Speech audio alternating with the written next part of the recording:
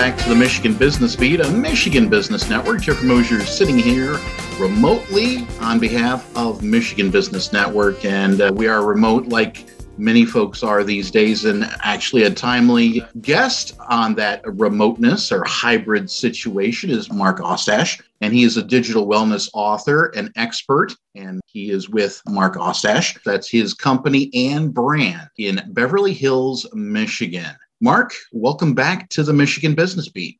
Hey, Jeff, always good to be back at the Michigan Business Beat and thankful to be talking with you today and the new year.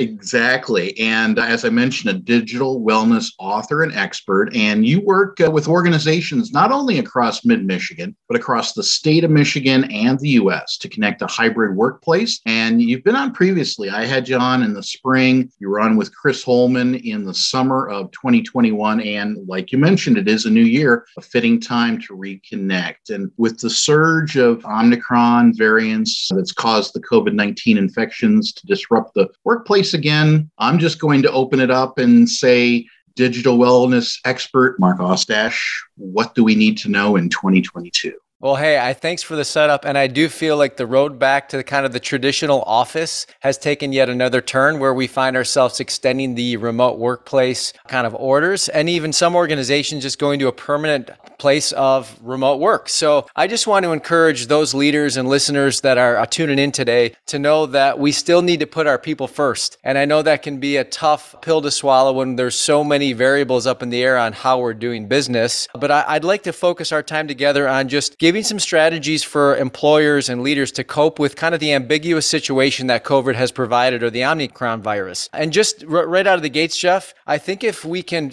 keep ways that we embrace social connectivity in a hybrid workplace, and what I mean by that is in between the transactional nature of our Zoom and Teams calls, how are we providing margin or at least a little bit of buffer for that personal connectivity?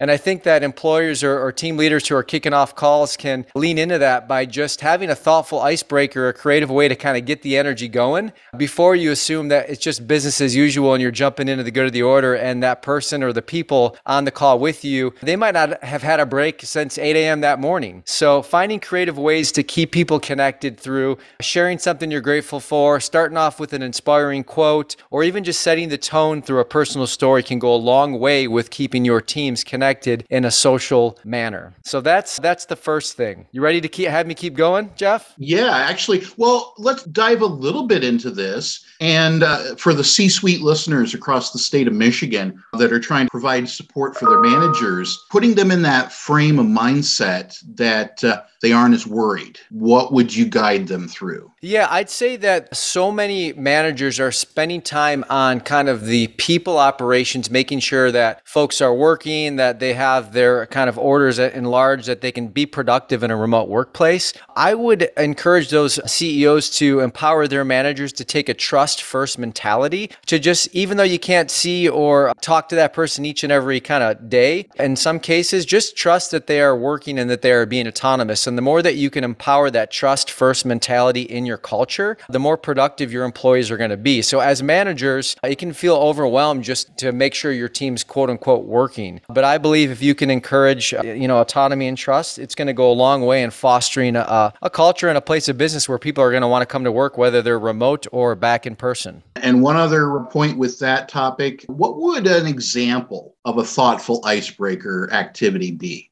Oh, there's a great activity called If You Really Knew Me, Jeff. Okay. And I'll model it for you. If you really knew me, you'd know that I have a 5 and 7-year-old that bring my wife and I to the center of joy and chaos each day in our remote workplace. If you really knew me, you'd know I have a brother with special needs. If you really knew me, you'd know I love Kenny G, the saxophone player. And if you really knew me, you'd know that I often smile on the outside, but I don't always feel that way on the inside.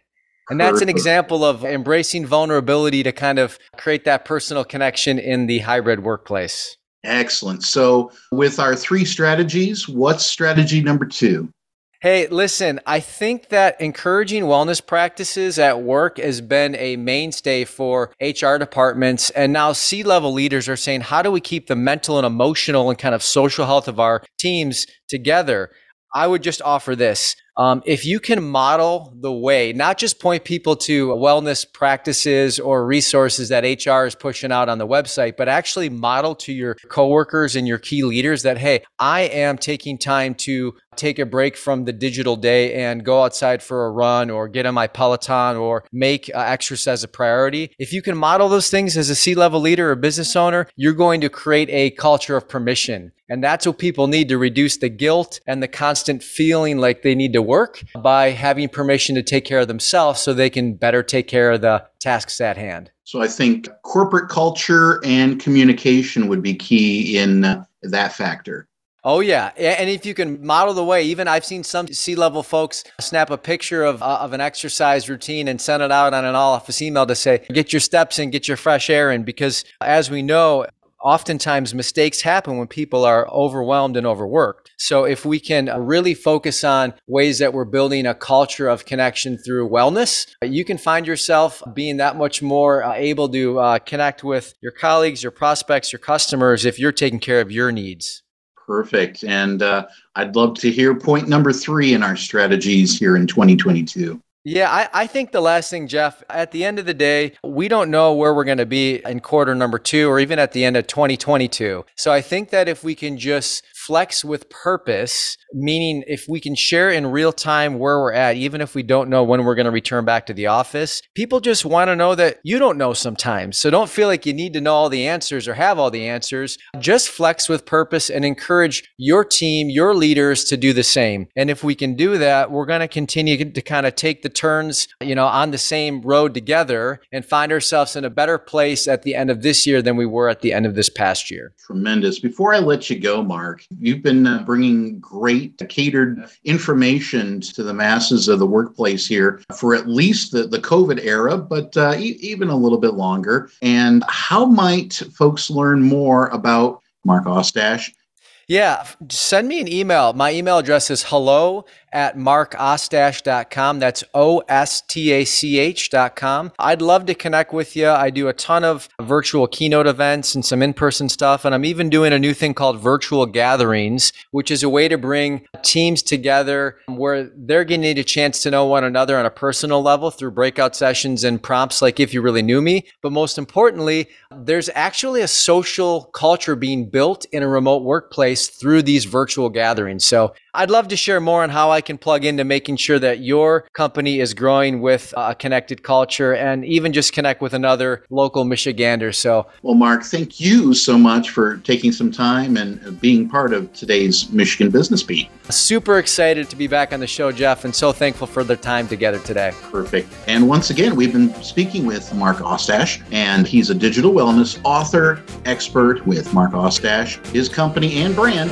in Beverly Hills, Michigan. We'll be back with more Michigan Business Beat on Michigan Business Network.